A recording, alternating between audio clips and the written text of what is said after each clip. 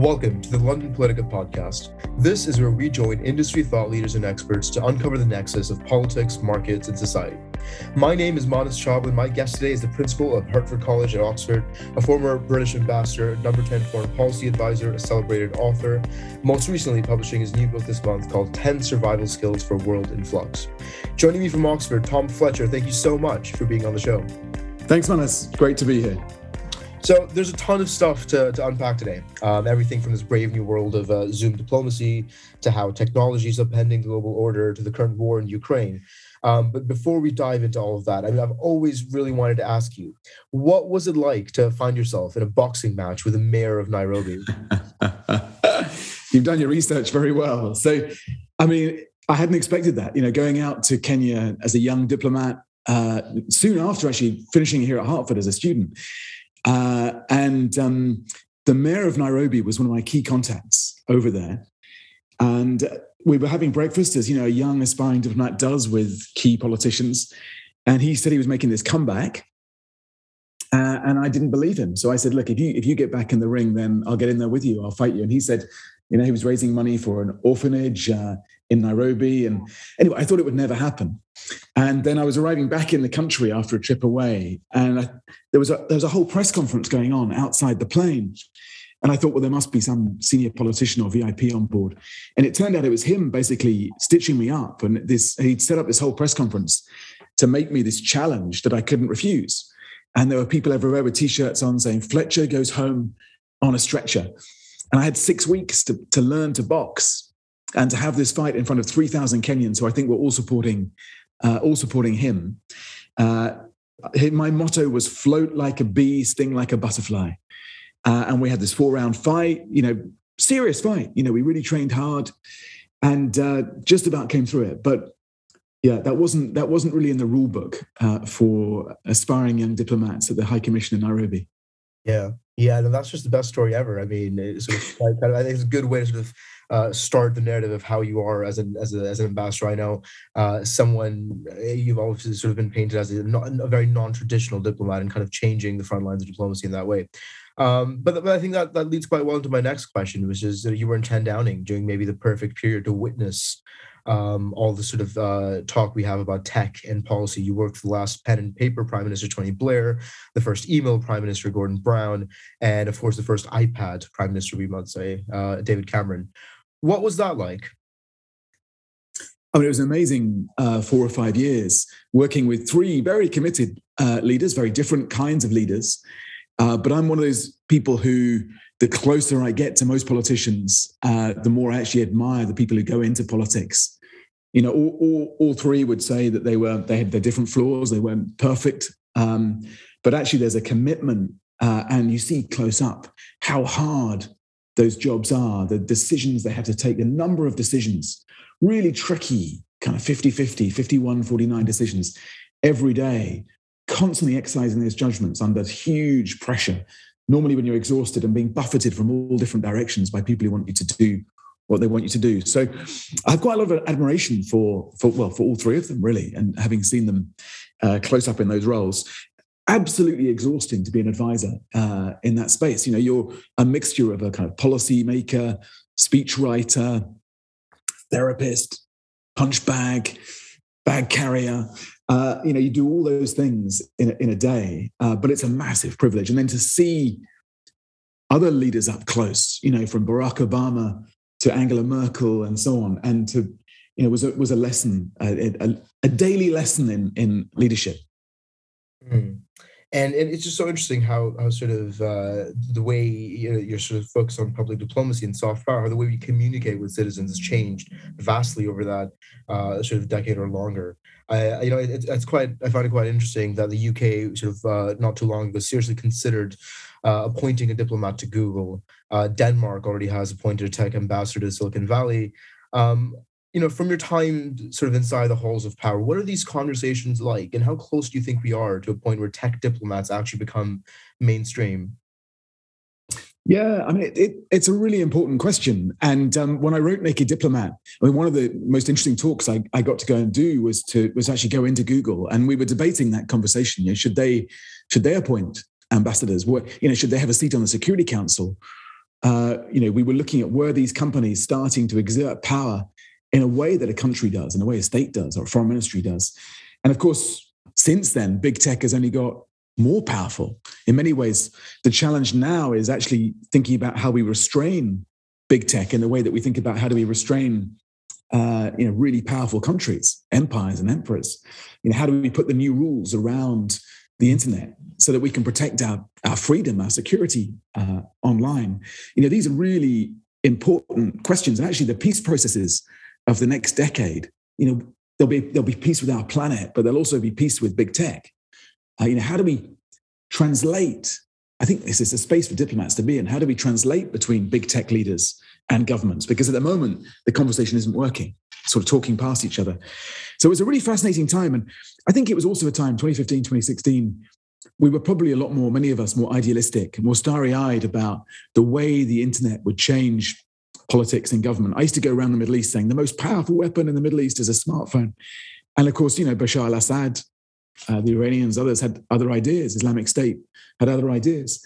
I still believe that the smartphone will make a huge difference to society across that region in time. But I probably underestimated the opposition, the obstacles to that.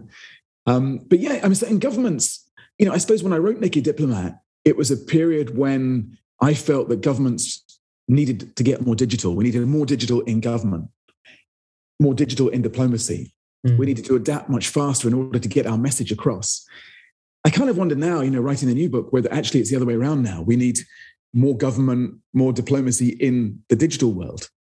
And so there's a natural journey there for me from diplomacy to education, because actually education is upstream diplomacy. If we get that right, then actually the world will be a safer place, which is what I hope this book can help contribute to.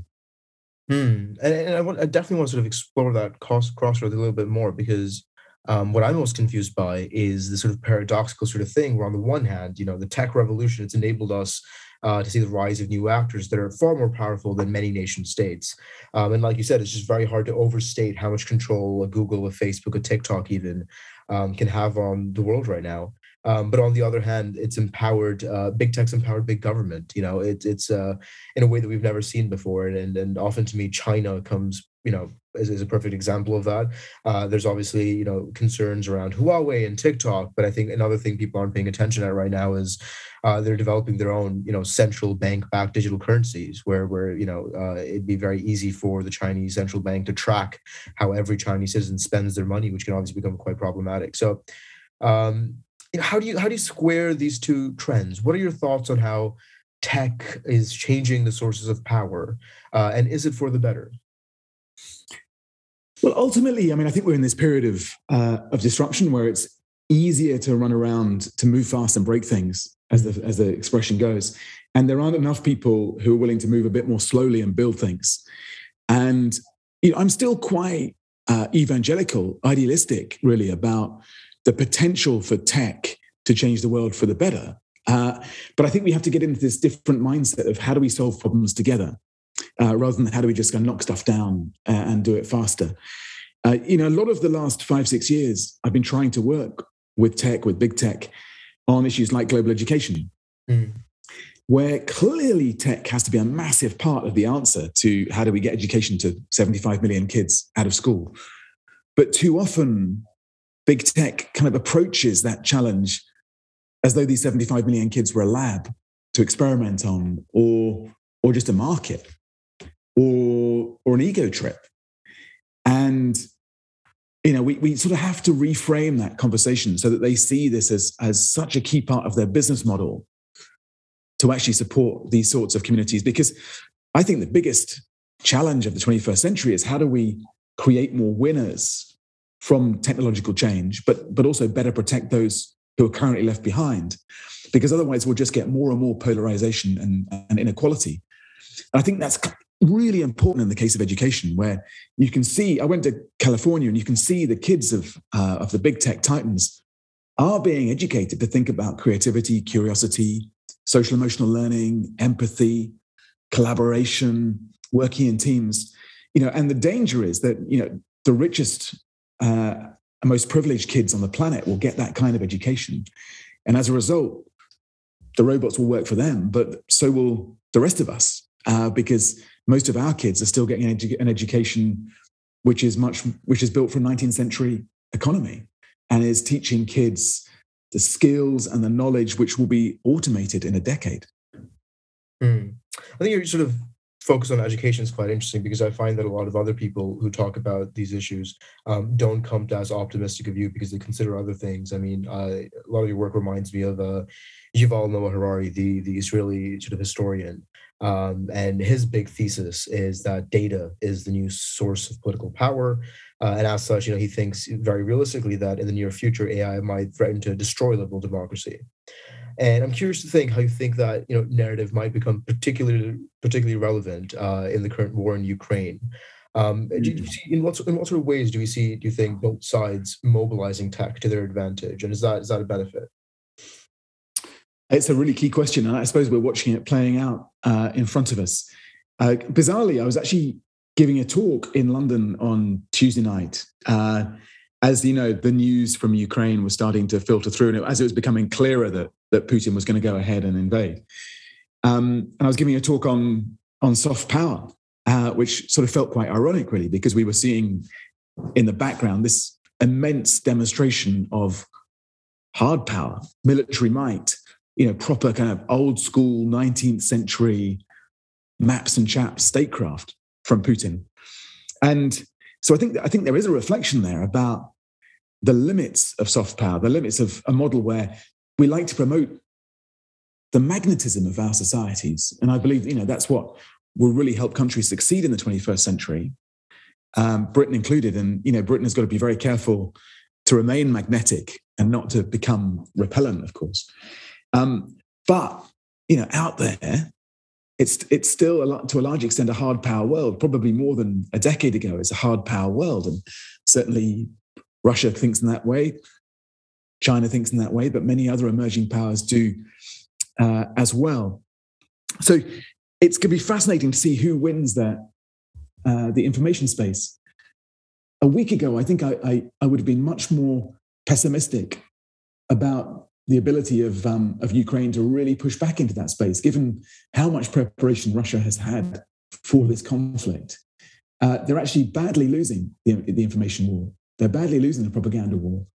It's President Zelensky who's all over my phone, and who is becoming this sort of global Robin Hood figure, this global kind of resistance hero. And the Russians just seem to be very slow moving in that space, which is, it fascinates me. And so there's a lot to play for. It's interesting as well, because I think Peter Ricketts recently made the point that we don't quite see Russia mobilizing sort of domestic public opinion as we think they would in an invasion of this scale, and certainly that sort of soft power advantage that Ukraine might have is we're seeing it in front of our eyes. And another interesting example, I saw this on Twitter a couple of days ago. I mean, it kind of connects to this rise of citizen actors in international relations, where Elon Musk promised to help divert some sort of Starlink resources, essentially help put up Wi-Fi capacity for Ukraine if there's a sort of major shutdown, which there has been. So it can seem to play almost in both directions, almost to increasing fake news and fake information and harming the sort of civil discourse of society, but also to sort of buttress it. You've poured lots of ink on sort of using social media as an effective tool of diplomacy. If you were, say, an advisor still to the British government or the American government, what would you advise them to do in the case of the current war? So I think social media is a key part of that. And there's a lot that can be done now. And I was trying to do it as ambassador in Lebanon as well, to talk past government elites and directly to a population. And you can see people doing that for malign reasons. And, I put Donald Trump in that category, but he did it very effectively. He can really mobilize a base through social media. I'd like to see us being quite innovative and experimental about how you can actually have that conversation and really mobilize the public, mobilize, as you say, citizen diplomats, because you see the effect that's having in Ukraine, but you also see the way that public opinion in the West now is driving policy to an extent it wasn't a week ago. It's ahead of policy at the moment. Real pressure on governments to move. So there's great potential in that space. The risk is that some of the social media can fall into virtue signaling at times. So, I think it's great that we fly the Ukrainian flag and that we, use the right hashtags and all the rest of it. But it has to be accompanied by real substance, otherwise it will look a bit feeble. And so, it's great to put the Ukrainian flag up above an embassy, but then you also have to make sure that you are making it very easy for Ukrainian refugees to get refuge in the UK. It's great to put out a hashtag about the need to isolate Russia, but then you've really got to take proper measures to go after the oligarchs and properly sanction them, even when that causes you economic damage. So I don't think you can just do the social media side without having the real substance behind it as well. Right. And I think in these sorts of conversations, we obviously want the West to use social media really effectively, but what I've often seen emerge from it in sort of previous discourse is this often sort of sometimes a Eurocentric tendency, one might say, to kind of distinguish the West as this continuing bastion of freedom and democracy that could never use big tech in a way, say, China or Russia could. And I think the events of the last, say, 5 years and the congressional hearings of Facebook have well shown that kind of narrative is quite flawed. Definitely. There's a big need in the midst of all that for much, much more humility. And if we've learned anything from the last 5, 6, 7 years, and from that kind of disastrous Trump experiment when, an election for leader of the free world created a vacancy for leader of the free world, a guy determined to prove his critics right, we should all come out of that much, much more humble. But also in the background, movements like the Me Too movement, like Black Lives Matter, which have really forced the West to think about inherited inequality and to think about inherited privilege in a different way. The most depressing thing, apart from Putin at the moment, but the most depressing thing in terms of the social media debate about Ukraine is when you see people popping up and saying, well, this matters more to us because it's somehow in the civilized world or because it's in Europe. That is, I find that pretty upsetting, pretty troubling that you can still hear that sort of line coming from some Western commentators. Mm-hmm. You made a really interesting point in your recent book that I didn't know about before. There's a British sort of parliamentary commission that invited Mark Zuckerberg, called Mark Zuckerberg for a hearing, and then he declined, and then they asked to go to him, and he sent an underling. That's very jarring to me. Is that, would you say, firstly, is that an anomaly, or is that representative of the sort of direction we're heading in the relationship between big tech and government? And if so, how, what can your average citizen do to help the government, rein in big tech? Yeah, for me, it was a real moment, a very striking moment that demonstrated the way that power is shifting and how difficult it is to hold the new emperors to account, to show them, that the lesson from the old emperors is that empires fall unless they show humility, unless they allow themselves to be held to account. I saw it elsewhere. We put together this letter, 200 plus tech leaders wrote to the UN asking them to put rules in place to restrain the use of lethal autonomous weapons. And it took months, maybe years, to work with the UN to even decide who would draft the reply to that letter. Because at the moment, big tech completely outguns government in terms of the resources at its disposal, its agility. Mm. And when you sit down, I went and I spoke at a meeting of EU defense ministers and was very struck by how few of them really understand tech. And so there's a natural insecurity there. They're entering a conversation about AI, for example, many of them without really understanding what it actually is. And so that does put them at a massive disadvantage when coming up against tech. So we really do have to find ways to hold these companies and these individuals to account, to update the rules, the Universal Declaration of Human Rights, the laws, the norms of society for this new tech. Because many of them are saying, we're creating tech faster than we can manage it. You need to help us restrain ourselves. And I feel it's a bit like that period after the invention of the printing press, when there was a sort of cacophony of libel and slander and noise and polarization before the rules evolved to contain this new technology. And the problem now is that the tech is moving at such a pace that by the time you start even reflecting on how to update the rules, it's moved on. Mm. No, it's very scary. Sort of end off on a little bit of an optimistic note. I mean, we've focused our discussion primarily on, your bestseller books, but I think I'm a much bigger fan of this other book you've been writing, or perhaps collating, for well over a decade, collecting advice from some of the brightest minds on the planet for your son, Charlie. The listeners of this podcast are probably slightly older than Charlie, but not by much. Can you tell me about this project? But more importantly, I mean, if you had to leave our listeners with one, nugget of wisdom that you've sort of found in that book, what would that be? So yeah, I mean that book is a lifetime project, and what I've done is when I've been privileged to be close up with leaders, I've got them to write a page or so in the book. And Bill Clinton wrote his out in draft. George Bush took the book off and then sent it back 3 months later.